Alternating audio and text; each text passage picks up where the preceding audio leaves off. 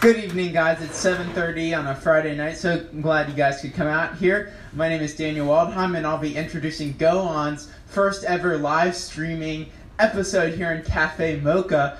Tonight, we have host and good friends, Kristian, L.O.V.E, Jaron Motherly, and of course, the Pastor Mark Lawrence. Give it up.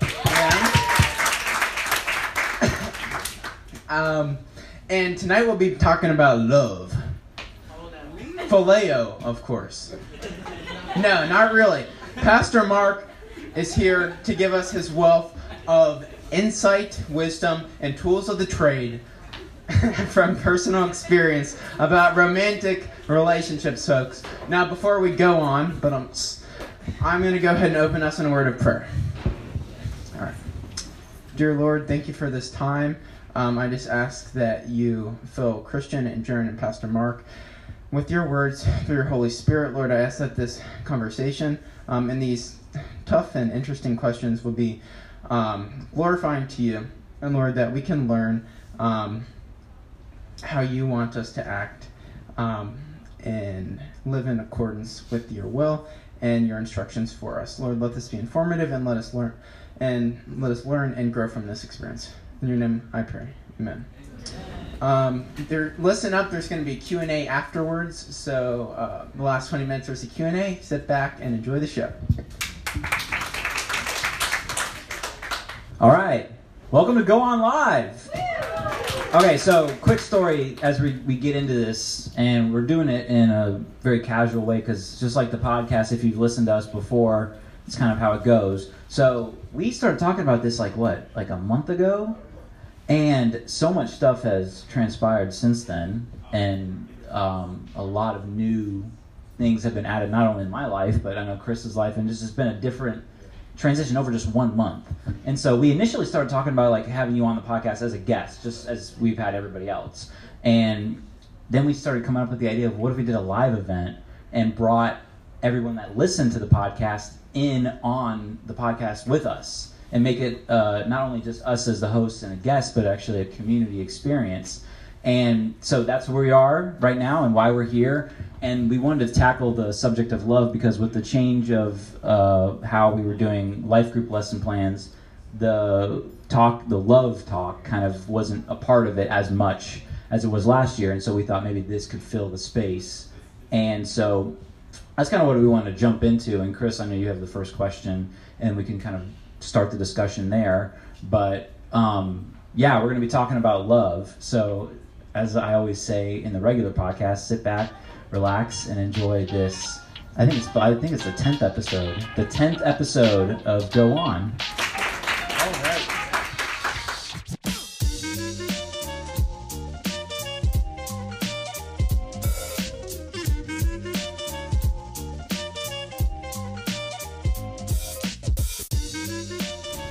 Just to start off, we all know that with relationships and love, and just having crushes, and Valentine's Day passed just 2 weeks ago, and all love just stems from God, and perfect love casts out fear, and so just to start off light, what is your perfect date, Pastor Mark?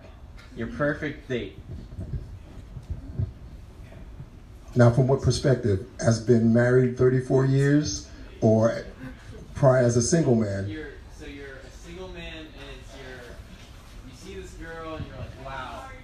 You see this girl, and you're like, wow. And you just have to create this best first perfect date. What do you do? That's a very interesting scenario, and I played that out. I think my answer is going to surprise you. I think the perfect first date is a group date.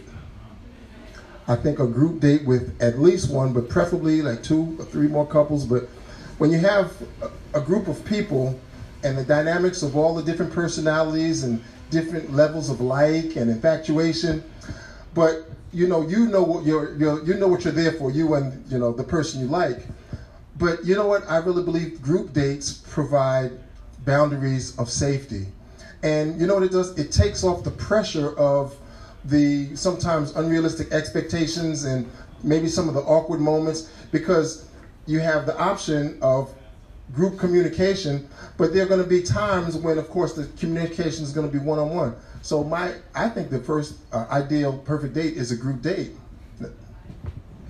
Could you talk a little bit about what your first date with your wife was like?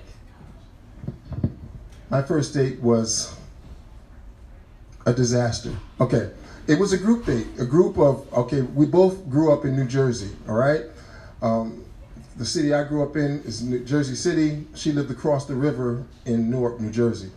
So my cousin, about 4 years older than me, I am 16 at the time, so he's 3 years older than me. But anyway, he had this great idea, Mark, let's find you a girlfriend this summer. And, and I'm like, yeah, I'm all in. Let's find me a girlfriend this summer. So he went to a large church in New York. So literally we spent the whole summer, like on weekends, going to different events, youth events, and going to parties and stuff, so I can meet a really nice Christian girl. So here we are, it's near the end of the summer. About 8 of us are jammed in this 6-passenger car, and we were driving from North Jersey to Atlantic City. So it was my car of the people I came with, and my wife was in another car with about 8 other people, and she had a boyfriend. I mean, so literally I was bummed the whole day. I had this long car drive.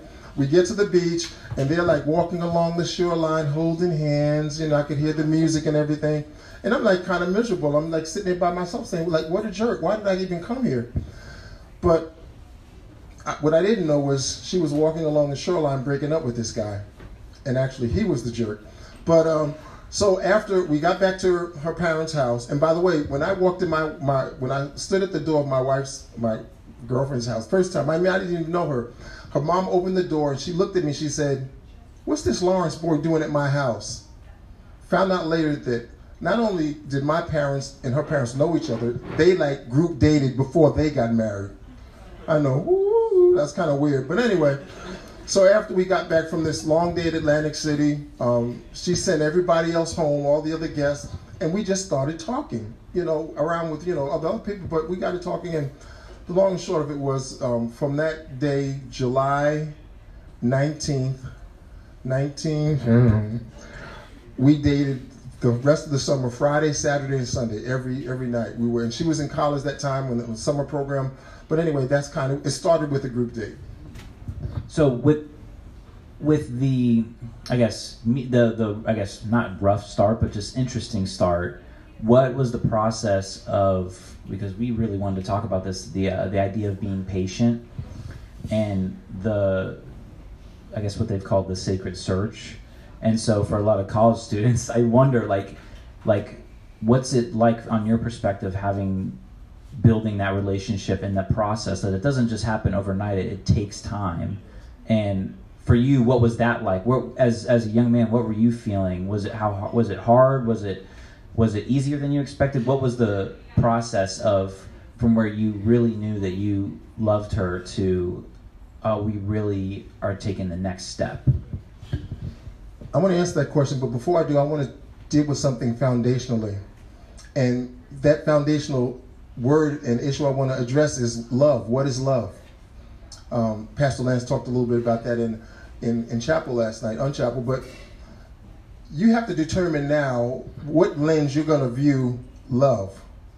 If you're going to let the world, if you're going to take the world's definition, if you're going to let the world define what love is and what intimacy is, it's going to be a totally different ball game. So I'm going to tell you from the very beginning, the foundation of our relationship was our individual and our collective understanding of really what God's agape love was. And me knowing and understanding that, as much as I like her, as much as I'm attracted to her and vice versa, she's a sister in Christ, but I really want the potential of this relationship to manifest and to grow. So getting back to your point, what was that journey like? Now, keep in mind, just to give you a little more backstory, that summer, I told you, every weekend we'd gone out, so I'd probably gone through, 7 or 8 in terms of just introductions. It was nothing more than introductions and group dates. But I really, really wanted to have somebody special in my life. I knew early in my life I wanted to be a husband and a father. And I knew that I wanted my wife to spend some of the formative years with me, growing and developing in my, back then teen years, but I knew I definitely wanted to do my young adulthood years and into marriage.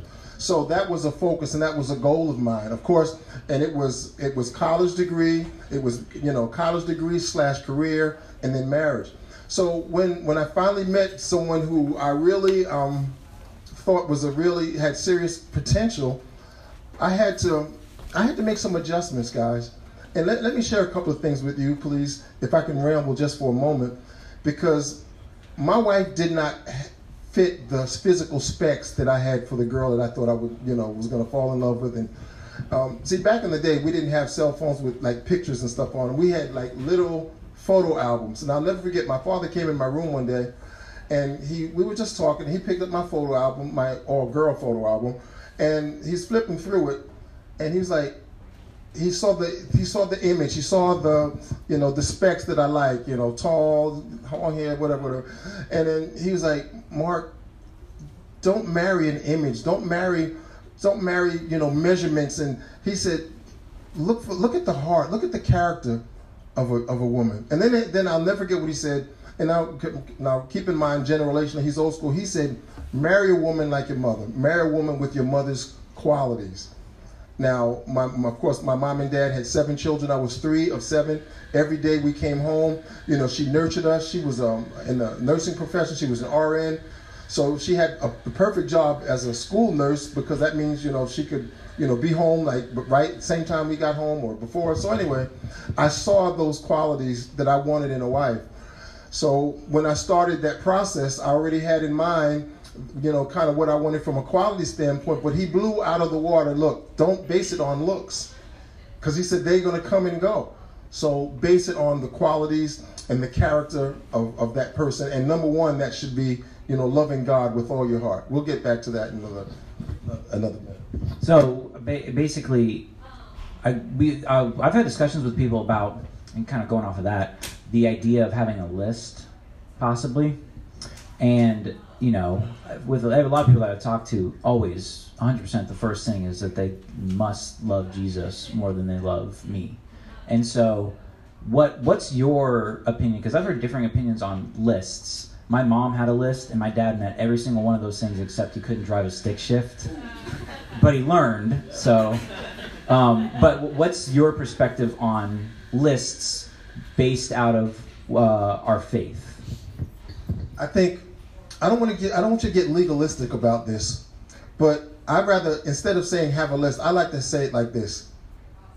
Have some non-negotiables. Have some non-negotiables. There, for me, it was, she had to come from a Christian home with 2 parents that loved her. She had to be educated. She had to want a college degree. Those were just a couple of mine. But so know in your mind, these are some things that I'm not going to compromise on. And I don't think there's anything wrong with that. Now, I think that can go to an unhealthy extreme, but in terms of, if you don't have any markers, then how will you know? And again, I don't think those markers or non-negotiables need to 100% be what they look like physically. And if you have something off of this, but we've talked about before kind of the process of Christians, especially college age, young Christians, that as you said, over spiritualize some of those non-negotiables sometimes, and whether what they're looking for or feeling called to. What could you expand upon that in a sense of the idea of over spiritualizing? And what was it that you said? Overcomplicating. Yeah, just overthinking the relationship. When you have the basic non-negotiables, I think that's a good place to start. But I think when you start overthinking it, when you start, if his eyebrows are crooked, then he's not the one. I mean, come on, it can get a little weird. I don't believe that the Holy Spirit picks your mate for you. I don't believe that God picks your mate. Okay, my own personal opinion. Because we are agents of free choice, free will. That's how he created us. However, I do believe that the Holy Spirit, who is our helper, who is the Spirit of wisdom, I believe at our request, he will assist us. He will come alongside to help us. So by that time, in the summer when I met my wife, he had already seen and dated, at least 4, 5, 6 different girls. And when I met her, there was something very interestingly intriguing about her. And like at the end of the night, the date, and by the way, that whole summer, it was always with somebody else. There were no isolated dates. I wanted to see her again. So I said, Lord, show me or confirm that she is the best one for me. Okay? And he did that. That was my prayer. That was my confirmation. And he gave me those confirmations that according to, your personality type and your dreams and your goals and your aspirations. And we talked about all these things. Listen, on the first day I met her, and after she sent everybody home, we had some kind of like a long time aside from the crowd. And one of the first questions she asked me, now I'm a PK, guys. I was born into a family. My dad was a full-time evangelist, and his father, my grandfather, was the pastor of our local church. She said, so Mark, what are your spiritual goals? Like, where do you see yourself in the Lord? What's God been saying to you? What's your time in the Word been like? I was raised in a Pentecostal denomination. Nobody had ever asked me what God was saying to me, where I saw myself, how did I see myself growing in the Lord? What? I went to church every Sunday. I paid my tithes. I sang in the choir. What are you talking about? So she introduced me to a whole different paradigm of not just relationship with God, but spiritual accountability to say, look, your relationship with God should be more than just your verbal assent. Are you born again? Yes, I'm. Ladies, there are a lot of guys that can check that box. They will come with you to church. They will go through all of the motions, but it's the deep probing. Explain your walk with me. Tell me about the first time tell me about what your conversion. Tell me about when you first asked Christ to come into your life. Tell me about your first encounter with the Holy Spirit. And if you get that deer in the headlights look. So off of that, of how important a relationship with Christ is before you get into a relationship, what's the purpose of marriage? Wow, thanks. Thanks for the fastball. He's throwing me lopping these easy ones. Okay, you know what? The purpose of marriage for me was more than just to procreate, because we had a plan. We were like, first 5 years, we lived in L.A., so we were like, no babies, first 5 years, we're enjoying this trip. But I really wanted to. Yeah, 5 years. The first, what? I said, okay. But I really wanted to, I knew there was a ministry call in my life. At that time, though, I thought it would be in communications. I thought it would be with media. I thought it would be in the entertainment industry. But nevertheless, I knew I wanted a partner with me to reach those goals with me, and also to help her reach her goals. Guys, I'm telling you, if you're looking at marriage and if you're looking at relationships, all about it being, someone to be your helpmeet to make you the best you can be, then I think you're really kind of missing the boat. I really believe that the marriage institution, the institution of marriage, is God's example to the world of what relationship looks like to the world. I believe that God is really calling for, men and women of God to come together to procreate. Yes, we want more Christians on this earth, but literally to live out our purpose and our destiny so that the world can see, and we be in love, and we enjoy the passions from each other, and not have to worry about all the extraneous stuff that's happening, the crazy stuff outside of marriage. I really want to talk about the reality of partnership and how it's such a unique picture to paint that you have your best friend to collaborate with in everything. Like that idea and that kind of setup just alone is what makes me excited about marriage, that I get to have a best friend that I get to share everything with. And for you, what was the most exciting thing that you both were bringing into the relationship that was, before you were married, kind of your own, but you felt like a piece of the puzzle was missing, and then when you came together, it finally felt full and whole? Ladies and gentlemen, don't ever minimize the best friend factor. One of the craziest things, my wife and I were there was a young lady in our life that we knew from church and had seen her grow up for a few years. And then we were like, there was another young man in the church. We were like, hey, what about, she was maybe 19, 20. And she said, oh no, I could never marry him. We're best friends. We're friends. We were like, ah. That's a ideal situation. And guys, there are two types of best friends. There's the verbal, just kind of like in theory best friend, but then there's the person who, this is gonna sound corny, completes you. There's a person who dreams with you. There's a person who encourages you. There's the person who inspires you. There's a person who hears you. There's a person who corrects you, and all of those dynamics. So when we really kind of got together and we saw that this relationship had potential, it was the strength of our friendship that consummated that relationship. In that, at the end of that summer, that was the summer before my senior year in high school. So fast forward after graduation, I went to Oklahoma for college. She had another year of high school, and then after that, I was still in Oklahoma, and she went to school in Boston. So we had a long distance relationship for years, and it was built on the strength and the foundation of a godly friendship. So, you had your 5 years to have fun before you had children.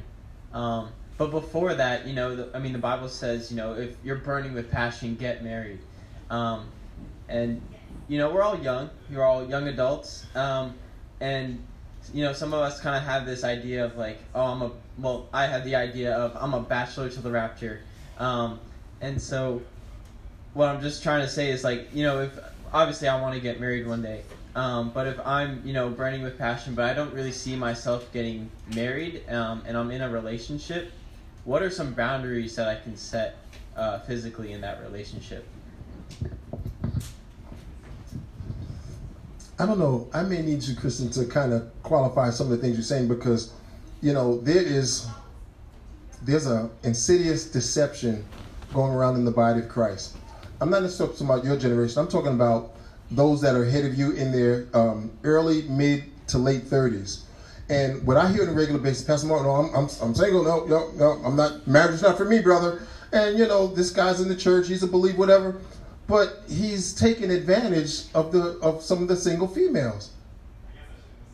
He's taking sexual advantage. He's having oral sex with somebody. He's having regular sex, and it may be infrequently, but I'm going like, okay, I'm not going to buy into that, because that's why the Bible says, if you burn with lust, then marry. But it's going to be that unique male or female that aren't consumed by their fleshly passions. I knew I was not the brother that's going to be, waiting. I knew that wasn't me. So, thank God I got that out the way. But that's just a small part of it, guys, because if you go into marriage thinking that, man, once I get married, all of my lust issues are going to be taken care of forever, that's a lie. That's totally wrong. And hopefully we can talk just a little bit about what those dynamics look like, why marriage doesn't automatically cure that. Yeah. So this is a fast one as well. Is it possible to masturbate without lusting? Let's say, for either married or not married, right? Is it possible to masturbate without lusting? And if so, is masturbating without lusting a sin? Just a preference. We talked ahead of time. We said we were really going to get into it. So just prepare yourself. Here we go. Can I go there, guys? Can I go? Just kind of nod at me. I saw a couple of looks like, no, he didn't. Yeah, he did. Okay. The Bible is very clear about lust, and the Bible is very clear about our flesh. It actually uses the analogy of the words that we're at war with our flesh. I want to talk to you for a moment from a single perspective and from a married perspective why I believe that masturbation is sin. Masturbation is self-centered.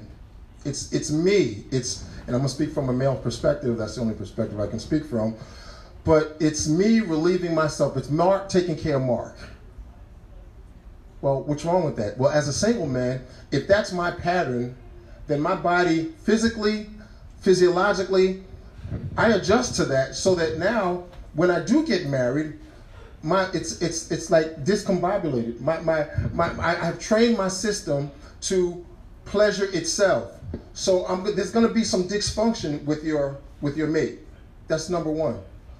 Number two, it's a selfish act, and it frustrates the system that God put in place. Okay, for men, when we build up semen in our system, God has a unique and ingenious way of us relieving that.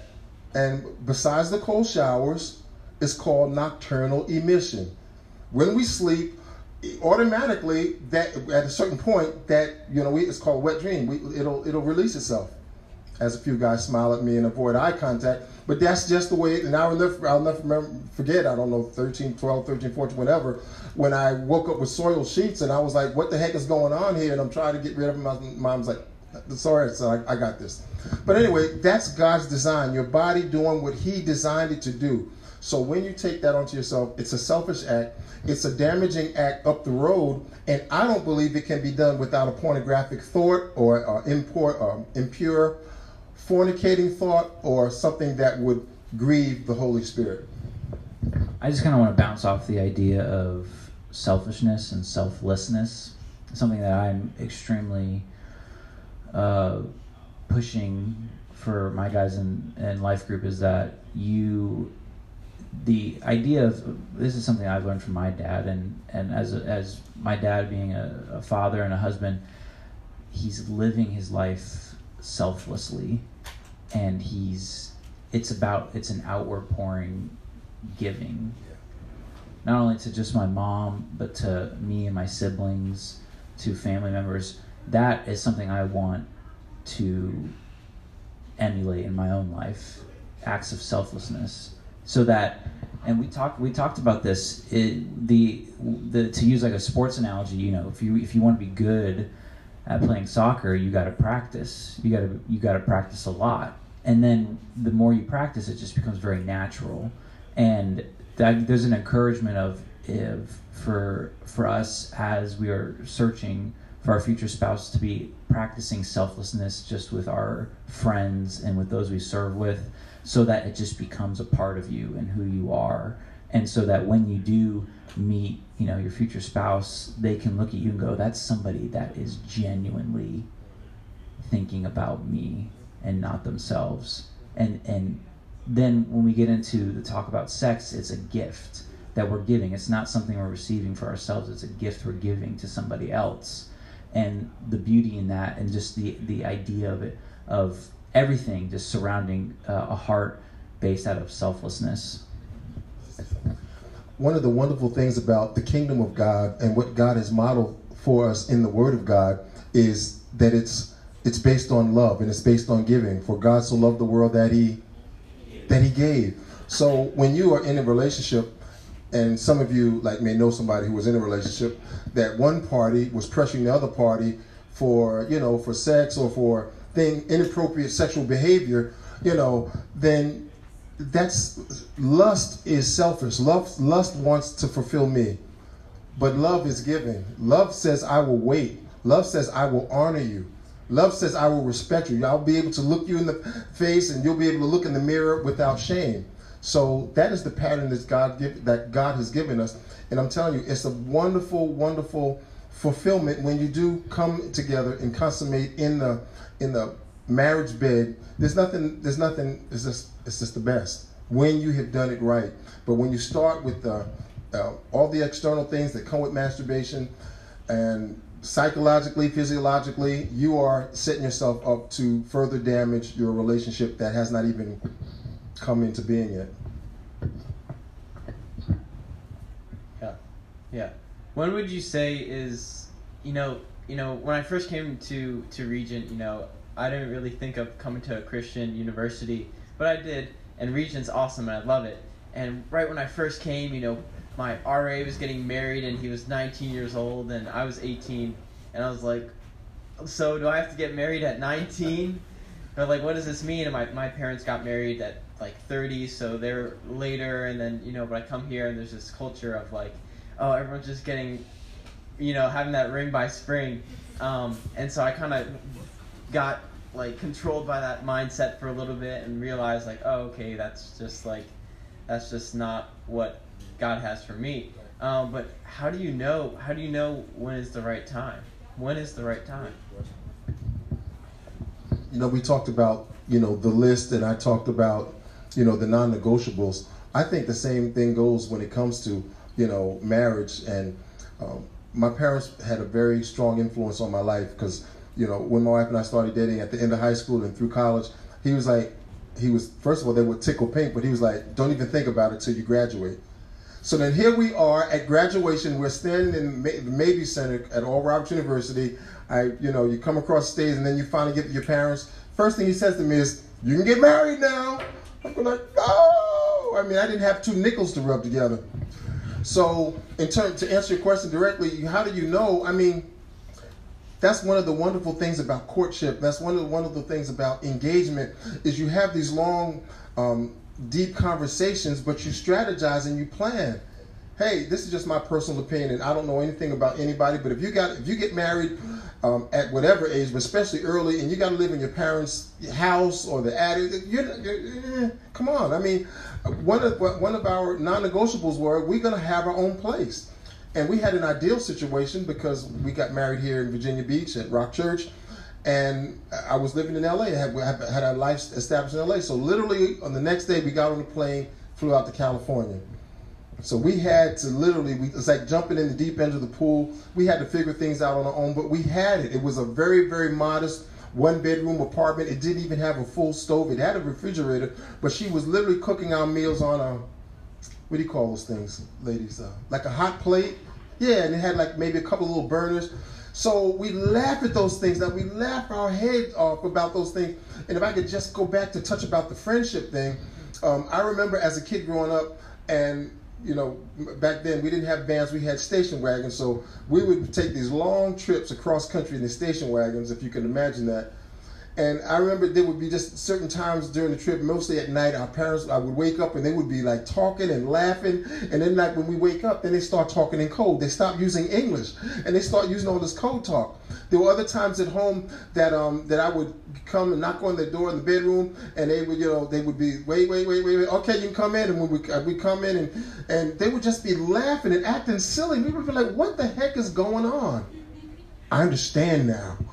I understand, because when you marry your best friend and when you live life together in the fullness of what God created it to be, when you share each other's passions and visions and dreams, and when you are genuinely interested and committed to making the other person the best.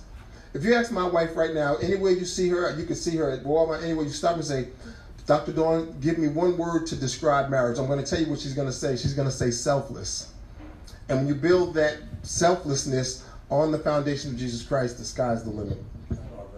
No. That's the kind of stuff we're looking for here on the podcast. So I want to ask, as Christians, we are called to surrender and put our trust in the Lord. And so you're kind of telling the story of how, you and Dr. Don didn't really have a lot, and you're stepping out in faith, knowing that the Lord is going to be there. And so what's in not only just a marriage situation, but in a dating situation, a relationship, what does that look like, where it's like sometimes you really just got to take a step back and trust that, like, this person has walked into my life at this time. Why is it that this person has walked into my life at this time for this specific reason? Do I need to take a leap of faith and just trust the Lord? And what does that look like on both sides, I guess, that the element of trust in building a relationship with somebody? Yeah. And is that overthinking it, or is that something you just need to take a leap of faith on and just dive in? I'm having a hard time grasping what your question is. You state that. I guess just trust in as a whole is figuring out like the dating process and taking that leap of faith and pursual and searching, right? And having just to trust in that process. He probably is going to question it better than I do. So what Jaron is trying to say is, how do I know that this girl likes me without actually asking her out? How do I just read her mind? Wow. I mean, we're all asking it, right? Good luck with that. You know what, guys, ladies and gentlemen, I am black and white, pretty much. And if I like you, I'm going to tell you I like you. If I want to get to know you, I want to tell you I want to get to know you. I think there's a tactful, respectful way to do that. And again, I think in the safety of in her maybe circle of friends, to say, you know, hey, I see you guys like go out at the lunch shop and hang out. I'd like to come hang out with you. I'd like to get to know you better. I mean, I don't know what the vernacular is today. I don't know what the lines are, how you communicate. But ladies, don't make it hard. I mean, I want to just be. I'm hoping that just simple communication in that I want to get to know you.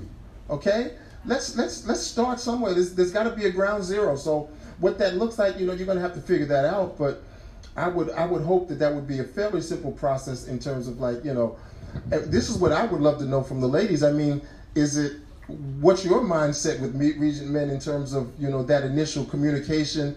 I mean, are you going to play the spiritual card from the very beginning, or, you know, if somebody just says, yeah, can we just hang out and just either get something to eat, or I don't know, what's your response to that?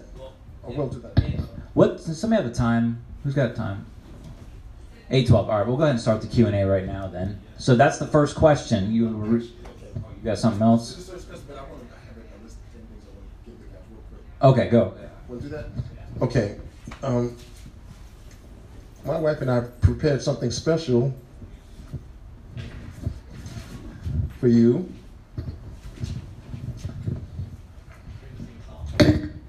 No, I'm not going to sing a song. This is just 10 strategies of building successful relationship. And ladies, forgive me, but this is going to be directed to the gentlemen. Is that okay? Okay. Number one, and this is not anything really deep, or just be a good friend. Be a good friend. Be sensitive and be honest. Don't waste your time. Can I get ladies to just give me a thumbs up on that? Be honest. I mean, again, I don't know what your intentions are, but, you know, from the very beginning, be a good friend. Number two, continue to pursue her. Well, so now I kind of want to talk to those that, of course, are not dating, but is anybody here that is dating? Like, you've got a special person in your life? You don't want to raise? Okay, one, two. Okay, good. So some of these are going to be for people who are already in a relationship. Continue to pursue your girlfriend. Okay, here we go. Maintain good hygiene. Okay, sorry. Keep going. Be a gentleman. Remember the magic words. What are the magic words, guys? Please and thank you. Something like we're sure. Please and thank you, yes. So continue to pursue your girlfriend. Maintain good hygiene. Be a gentleman. Remember the magic words. And the third one is be respectful. For number three, make special effort to encourage her. Keep the conversation positive. Avoid negativity. Number four, learn how to handle conflict. Guys, you will face conflict. There will be times when you're going to disagree about something. I know, shocker, right? Here we go. Number one, practice fighting fair, forgive quickly, and hold short accounts, leave the past in the past. Number five, take interest in her interests. So this is the wonderful journey. This is the wonderful thing about the conversation journey. You learn about what this person's interest is, and you learn, you know, what lights her, what lights up her life, and what her hobbies are, what her special interests are. Number six, this is a big one. Become a great listener. Can I get an amen, ladies? Thank you. I got one hallelujah. I'll take that. Become a good listener. Don't try to solve all her problems, but be willing to be a sounding board. Next one, number seven. Learn and understand that what she considers communication. Guys, women are from Mars, guys are from Venus, or something like that. So sometimes don't assume your understanding or definition of communication is hers, okay? So ask a question if you don't understand. Repeat back to her what she's trying to communicate, okay? Number eight, encourage her to maintain good eating and sleeping habits. Don't be a bad food influence, and of course maintain respectable dating hours. Number 9, establish guidelines and boundaries for affection. Be aware of compromising situations. Be aware of compromising situations. And keep your affections honorable. And the last one, number 10, make her feel appreciated and be original and creative. Think outside the box. Okay, Q&A? Can I add one to that list? I would say pray for her and her family, that the Lord continue to intercede in her life, and ask her about her family, because it's not just the idea of partnership in marriage, it's partnership as a family unit. You're a team. And so be praying about that the Lord intercede in that, and that the Lord express that kind of love through you, that you're somebody that values those things. Yeah, just something real quick. Just on, you said continue to pursue her. And I think that's, both while you're girlfriend and boyfriend, and then, you're engaged and married. I've heard this before, but, there are still roles between genders. It's definitely a little bit different now in this modern day and age. But how much is too much of a pursuit? I know I understand, and I think most of us understand, when it starts getting creepy, it's like, all right, you better stop. Like, we're gonna call cops. But is I like a girl and I ask her, hey, I like you, and she's like, do I just give up, move on, or what do I do? That's kind of a tricky situation in that my first response is I'm going to respect this young lady, and I'm not going to stalk her. I'm not going to be, coincidentally in the same place at her, 3-4 times a day. But if I feel in my heart of hearts, because ladies, hold on to this for a second, and I feel in my heart of hearts that she's worth pursuing, I will give it some time, and at the right place at the right time, I will just show interest again. Again, guys, especially the dynamics of certain ladies and the situations either they're in or they've been in the past. Going for the date the first time may not be the best way, but if you just come across, I want to get to know you. I want to be in your friend circle. I want to, can we just exchange conversation? Can we study together? Whatever. I think done in an honorable way, maybe after some time has passed, that's worthwhile. But if the second no is adamant, then you know what has to happen? I'm going to back off. Because either one or two things, either she's not the right one or he's not the right one. Let's keep it guy, girl. Either she's not the right one, or you need to give her space and let the Holy Spirit deal with her heart. I've seen that happen time and time and time again, where it's been like a major no, not going to happen in this lifetime, buddy. And then the Holy Spirit does something, and after a while, they actually come back together. And I've seen some wonderful marriages birth like that. Yeah, and I'm sure we can move on to Q&A after this.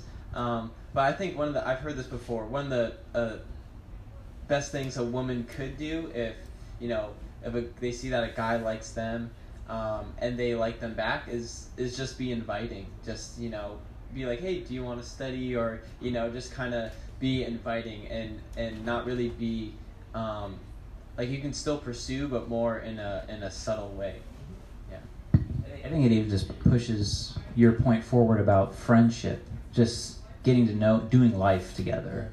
That's my favorite phrase. That doing life together is something I value so much. And so exactly what you're saying, it doesn't, even if there's a mutual, liking, I would still encourage to just build that friendship first and foremost, so that when you do transition into being in a relationship, it's already natural. Cool. The Q&A. All right, let's jump into the Q&A. Right? Yeah. Yeah. Yeah. If any of you have any questions for either Pastor Mark, Jaron, or me, we'd love to hear it. Please ask. You all know us, so we're not going to bite. Just, feel free to ask.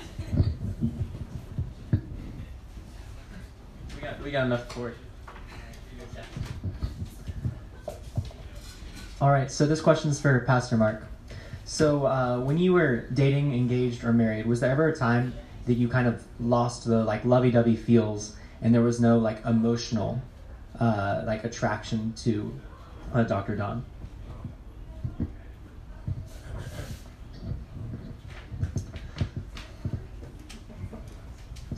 I would say in 34 years of marriage, June will be 35, there were times, can I be just very bluntly honest with you? Yeah, there were times when I didn't feel the mind-blowing, there were times when I didn't feel that great affection. I didn't feel those, those love birds, the birds flying around. No, and that brings me back to love is a decision. And when you base, and I used to watch, the whole Hollywood scene and celebrities, and you wonder how they can get married so quickly. These people who have everything, but when you just get married based on a feeling, I don't feel like a dad, but I am a dad. I've been a dad for a lot of years. So when I go home and I encounter my children and or grandchildren, that doesn't, because I don't feel like a father or grandfather, does not abdicate me from the responsibilities. So there are times when I don't feel all of that love and passion and stuff, but my relationship is founded on the bedrock of trust and of friendship and of intimacy with Christ and with each other. So those times are minimal, though. They really are. Because it's almost like, and we can kind of spiritualize this positively and negatively and blame it all on the devil. There are times when, I am probably not the most attractive thing to my wife at all, and she needs her space. So we've learned to figure out those dynamics when I give her that space and vice versa. But yeah, there are times like that when, it's not, you're just not feeling it. But then that's when I'm in my gear, I'm in my mode of, I'm not based on it, it's not based on my feelings, it's based on the reality of our love in Christ and all of those other wonderful things that make this relationship a dynamic relationship. Anyone else? You mentioned this once before, and you talked about honorable affection when talking about avoiding the opposite of that. But I just want to know, and I want you to be as specific as you can, what is honorable affection? Thank you for that question. My opinion and my perspective is it's dishonorable for a single Christian man to touch a female in any private parts. That's dishonorable. I'm not going to dishonor you. That's off limits to me because we're not married. So touching inappropriately in genitalia, that's dishonorable. I think if you're going to be giving each other hickeys, that's a problem, because when you start that kind of affection, well, think about it. When you're sucking on somebody's neck, or girls, okay, ladies, when you're sucking on a guy's neck, he's getting aroused if he's alive. Okay, if he's functioning and everything, he's getting aroused. So you are telling your body, we are preparing for intercourse, and then you stop. And same thing, vice versa. If he's doing something that's sexually stimulating to you, giving you a hickey, whatever, then you're telling your body. So you're putting yourself in a compromising position where now you have to deal with another set of dynamics, saying, okay, and many times that doesn't happen. The de-escalation. So that's one instance. Kissing. Can we go to talk about kissing a little bit? My wife and I kissed, in our dating relationship, and we kissed with boundaries because, there's certain kisses that, like a real kiss, you're talking, tonsillectomy stuff. Again, you are arousing your partner, you're arousing yourself, and my question, well, what's the end goal? So if you're going to be French kissing for, 10, 15, 20 minutes, and then, all right, good night, God bless. No. I mean, in some cases, in some couples, you're going to set yourself up for failure. So I'm just not even going to put myself there. So I would say, be careful with the kissing, the touching, and be honorable because, again, she's your sister in Christ. He's your brother in Christ, and I want to be able to honor and respect you. And let's say you break up. So, you know, you've given this guy access to your body, and you've done all of these, you know, really intimate things together. So you violated each other, actually. So that's why, ladies, you should always have limitations on affection. Always have limitations and be on the side of conservative. Because if this thing doesn't work out, he's not going to be able to tell all these juicy stories to his buddies. And guys do talk. Okay. Well, I think spiritual discernment, you know, applies in those situations, you know, like immensely. You having the, you know, knowledge and the wisdom to allow the Lord to intercede in those situations and remove you from those, you know, potentials, you know, using spiritual discernment and making sure that you both are Christ-centered while you're together.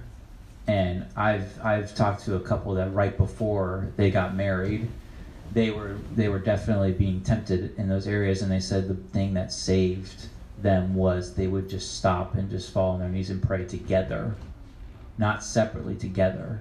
And that's what the interceding kind of like moment of where they didn't give in to those temptations and now have a very flourishing, you know, relationship. And let me say something about virginity. Remember I talked about the non-negotiables? For both my wife and I, when we met as teenagers in high school, our non-negotiables were that we were going to marry virgins. She kept her end of the bargain. During my college years, I did not. So for those of you that have compromised, or you know somebody that's compromised their virginity, it's not the end of the world, because the blood of Jesus doesn't just cover that sin, it washes away that sin. When you declare to him a second virginity, to say, Father, I'm going to preserve my body, I'm going to preserve myself for my mate, and the next time that I am truly intimate with somebody will be on my wedding night, I believe he honors that. He really does.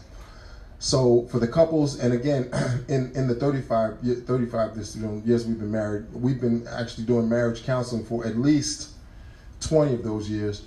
And the couples that have engaged in premarital sex, just unlimited, whatever, and got married, those are the couples, and I've heard this from the professionals too, those are the couples that have the most sexually dysfunctional marriages. It just does something foundationally to the marriage. In some cases, it never really kind of recovers.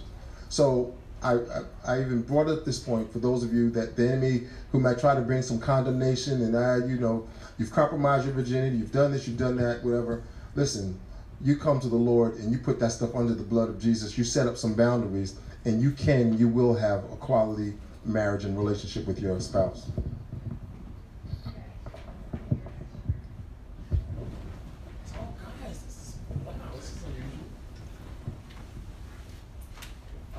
Yeah, do you think you could ever become too codependent with somebody? And if so, how do you prevent that? In dating? Dating, marriage, I mean, either one. I think in dating, there's definitely, I've seen unhealthy codependence. I've seen dating people acting like they're married, like paying each other's bills, or just unhealthy, spending unhealthy amounts of time together. I again, even in the healthiest college dating relationships, I strongly endorse having limitations on how long you talk on the phone, how late you talk, how much time you spend together, how much time you're alone together. So, so that you can build this capacity to not abuse and use each other. Now, on the marriage side, again, we have worked out those details, and I am spending my life literally trying to find ways to bless my wife. Like, I'm on my way home today, and I know I had a short window, and I'm tired, and I really wanted to just relax for a minute and do something. But I called her and I said, "Hey, honey, I'm on my way home," and I knew she had dinner prepared for my sons, and is this something you wanted? Yeah, and I kind of hoping that she would not make me stop it. Yeah, I kind of do want something hot, and she told me what kind of food. I stopped and got it for her. So, I mean, I live to spoil her. I live to make her happy and smile. And, you know, I don't think on the marriage side that can get unhealthy unless you got some other dysfunctional issues going on. But in a dating relationship in college, yes, I definitely think there should be some limitations and some boundaries in terms of codependency. And another way to guard against that, ladies and gentlemen, is to have accountability. To have other couples and people in your life that can speak in your life. Your relationship with whoever you're dating or whoever you're with and having friendship, it should be like an open book. And the people that you admire, the people that you respect, including your peers, but I'm just saying, I really believe that it's healthy for dating college couples to have older couples in their lives that can maybe just pour some wisdom and support and encouragement into your lives. Yeah, that's great. That's awesome. Does anyone else have a question? Elijah? Next question has to be from the girl. So, being on a Christian college campus, I know some people have done this before, and I've even heard someone try and do it to me. Some people go, God told me to marry this person. And so, what happens, what should you do if someone does that to you, or what do you do if you feel like God's telling you that? Either rightly or wrongly.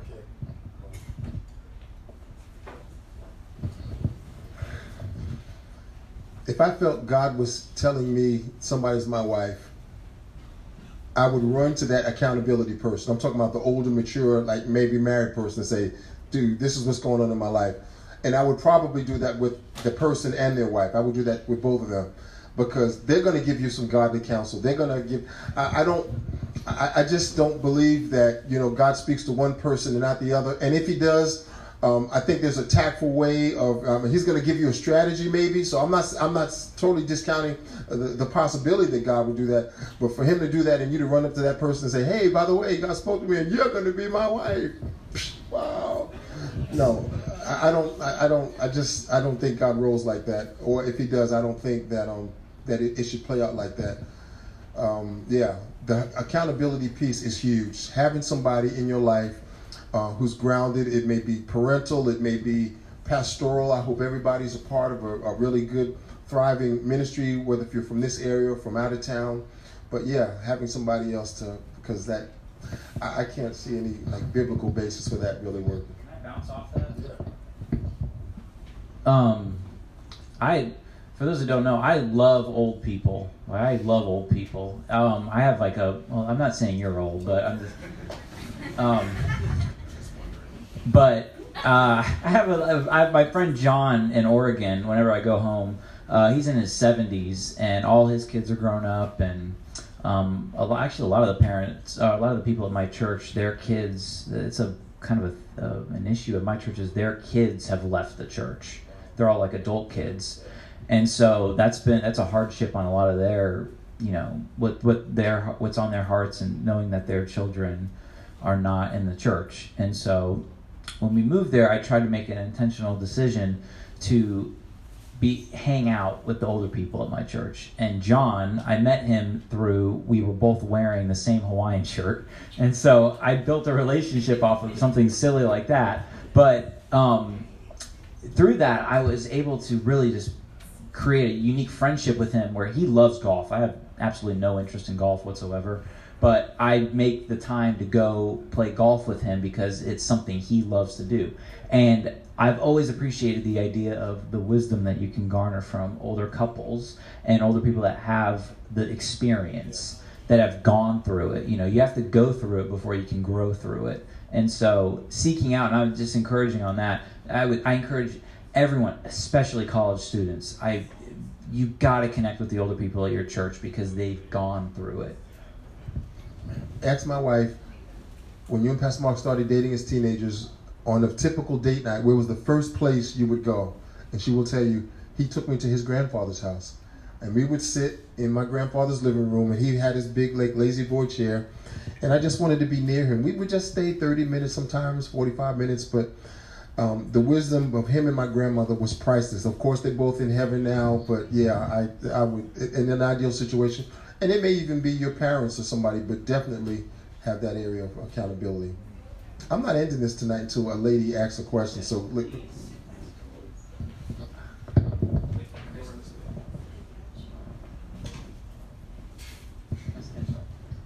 This is going back like a couple minutes. You guys moved on a couple times, but I wrote stuff down. You said that you don't believe that God speaks to just one person in the relationship, so that's one. I just wanted to ask about that. And the second question is, when you're seeking counsel from older people, how much counsel is too much counsel? Like, when does it get just not a positive experience? That's an awesome question. Let me do the second one first. How much counsel is too much counsel? Ideally, when you're getting counsel in a situation like this, what we just talked about, the counsel that you get from this, let's say, older, mature, wisdom couple should confirm what God's already saying, or it may clarify a direction, but they should not be like calling every shot, every movement. It should not be so manipulative, or it should not be so suffocating that, you know, it's like every day, okay, let me call so-and-so. No. It's not for that. It's for those, really for those times when you either get an impasse in the road, or you just really just kind of want to put yourself in a position to be in their presence, just to get some encouragement, you know, on a general basis. But excuse me, it's not meant to like play by play, day by day. This is what your life should look like.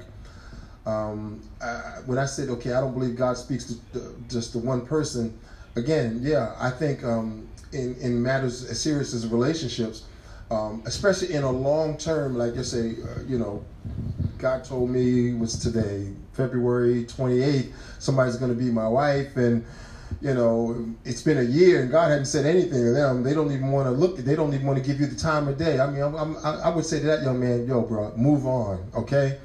I just don't believe God works like that. I believe that, you know, if He put this young lady on your heart, if He put this person on your heart, you take steps to build a relationship, to try to get to know them, and they reject that, somebody missed it. And we do miss it. You know, I've missed God many times in different areas of my life, but yeah, I think at some point, and I've seen the female have a catharsis 3 months, a year down the road. I've seen that happen. But if she's just not feeling, or he's not feeling, again, it can be really creepy. You playing that God card, that's just not cool. Another lady?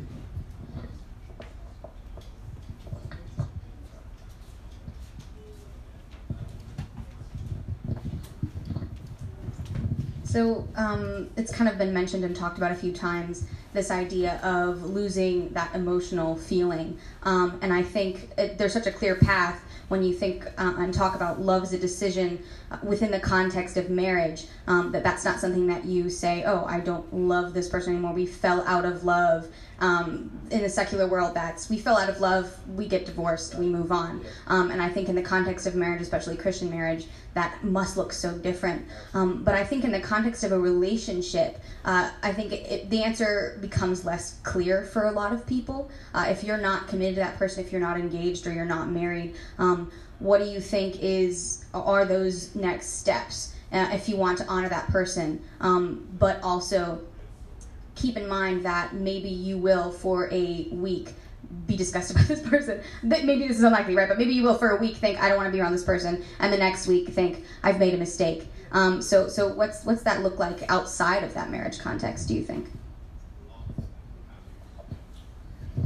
Yeah, I think, you know, going through short stints where, okay, I'm not feeling this person right now, and I'm sure some of you either know somebody, or you've been in a relationship where you go, okay, let's give each other space. Let's take a week or 2 weeks or a month or whatever off. That's kind of natural. There's nothing wrong with that. But I think in the context of college students and dating and establishing a relationship, and you're moving, if that relationship isn't on a regular basis, if those feelings and emotions aren't getting stronger and stronger and maintaining on a certain level, to me that's an indicator. That's an indicator. And because along with that should be some other markers too. You know, sometimes I see one person trying to make the person like more spiritual than they really are. They're trying to make them more, okay, well, I mean, he used to get drunk all the time, but now he just gets drunk like one weekend out of the month. So, you know, and some of those other things, some of those other external things cause those feelings to kind of wane, and you start to, you know, outside of that, I'm like, no, the feelings and those emotions should continue to get stronger. They should maintain strength. And when they start to wane, then I would just seriously start looking for some markers to say, you know, is there something else dysfunctional here that I should be paying attention to? Going off of that, over break, Christmas break, my mom gave me one of the best pieces of advice that I'd ever heard, and it really hit me hard and resonated extremely deeply with me. She said, the person that's going to fall in love with you is going to fall in love with you for who you are, not for what you do. And so on an encouraging level, we go back to this idea of selflessness, and it's, again, you know, if you feel this calling on your heart, or if there's just a process of what you're going through, just make sure that you are first taking notice of who you are and who the Lord's made you to be, and not worry about the perception of what your maybe your career is, or where you're feeling you might end up, because ultimately we never know where we're going to end up. I mean, even this year I could name a bunch of things where I didn't know that those doors were going to open. So we never really know where we're going to end up. So just trusting that you do know for sure who you are and who the Lord's made you to be, so you got to work and making sure that is established and that they know. Like when somebody says, who do you think this person is, they can immediately explain, like, this is who that person is, and I could say it in full confidence. One more. All right. Oh, two more. Two. Okay. All right.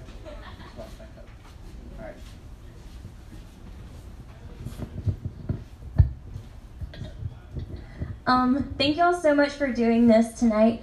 Asking for some friends. What is the best approach to take with long distance? I have several friends that are doing that right now. They all say that it's really hard, it's really difficult. What does a good long distance relationship look like? How should that be approached, especially today?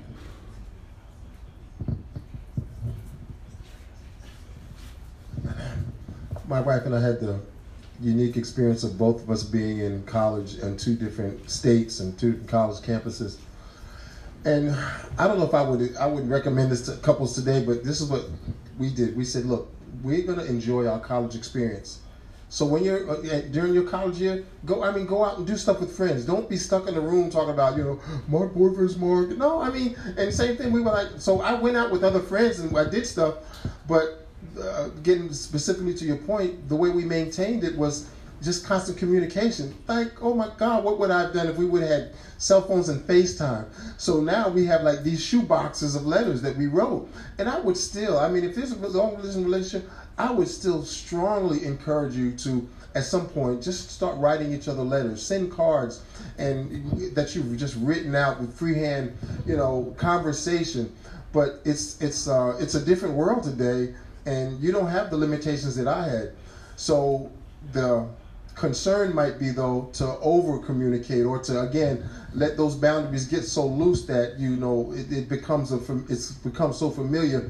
There's no novelty in communicating with each other. So what you do, you find a healthy balance between talks and cards and just communication. You find that healthy balance, but it's really, you know, not just talking about your feelings and talking about, but we strongly suggest, you know, having Bible study together, sharing scriptures, making your spiritual development, making your spiritual growth and formation a part of the dynamic of your relationship, and especially that's very important in a long distance relationship. This is what I learned on campus today or this week, and this is what's imparted to me, and then having them share some of their spiritual journey also.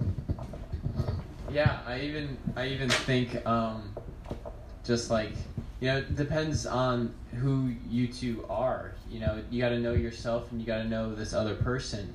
If if you can spend all day with a person and not hate them at the end of the day, like, that's awesome. But if they, you know, can only spend time with you for an hour and they start to get irritated just because they're an introvert or whatever it is, like, you gotta know that space, and you just gotta learn to meet each other halfway.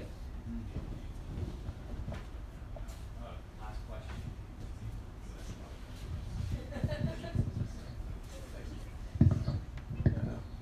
It's a rather specific question. But whether you were in full-time ministry or weren't serving at that moment, what did partnering with Dr. Don in every vocation that you were doing in every phase of life, what did that look like?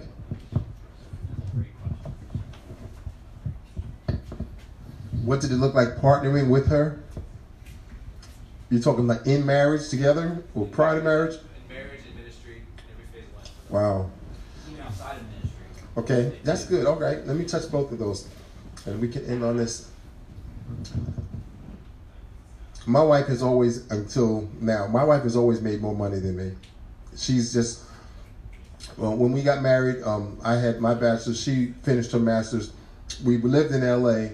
Los Angeles, California is the second highest paying state in the country for teachers in the education field. I think New York is number one. But anyway, so I spent our whole time out there making substantially more money. I was in the corporate world. I worked for an airlines back in those days. So I had to put all my little pride and all my little, you know, issues aside and understand that this is a partnership, this is a journey, and that we would take this journey together. There were times when we had to supplement. Like, of course, we went to church on Sundays, but we supplemented our spiritual growth by going to a midweek Bible study, and it was an intense Bible. It was just an hour, but it was intense. And I learned from her. She took copious notes, and she's writing. I mean, she's like flipping pages, writing this longhand stuff.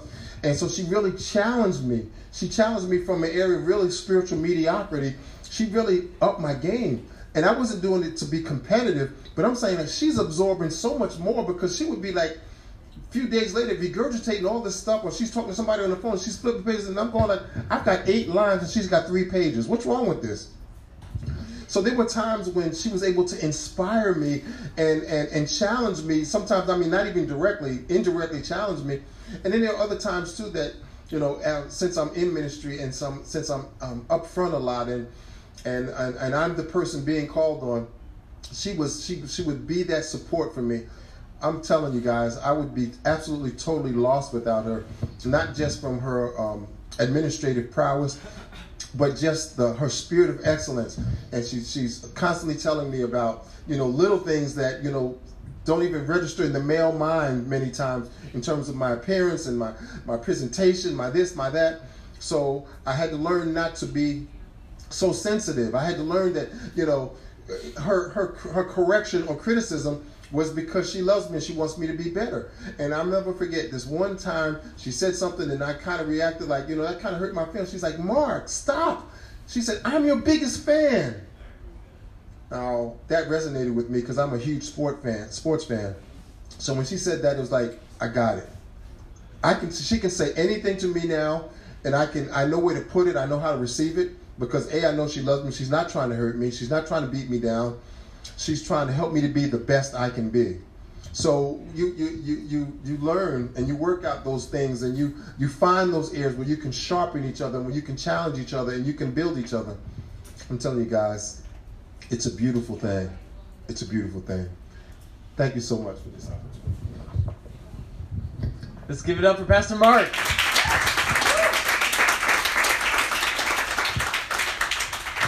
And that concludes Go On Live. Everyone, I want to thank you all for coming out tonight. It's been a pleasure, Pastor Mark. It's been a pleasure to talk to you, just to dig into your brain a little bit and for you to display the wisdom. Everyone, thank you for asking questions and participating. Jaron, always a pleasure. And just thank you for coming out, and I hope you guys have a great night.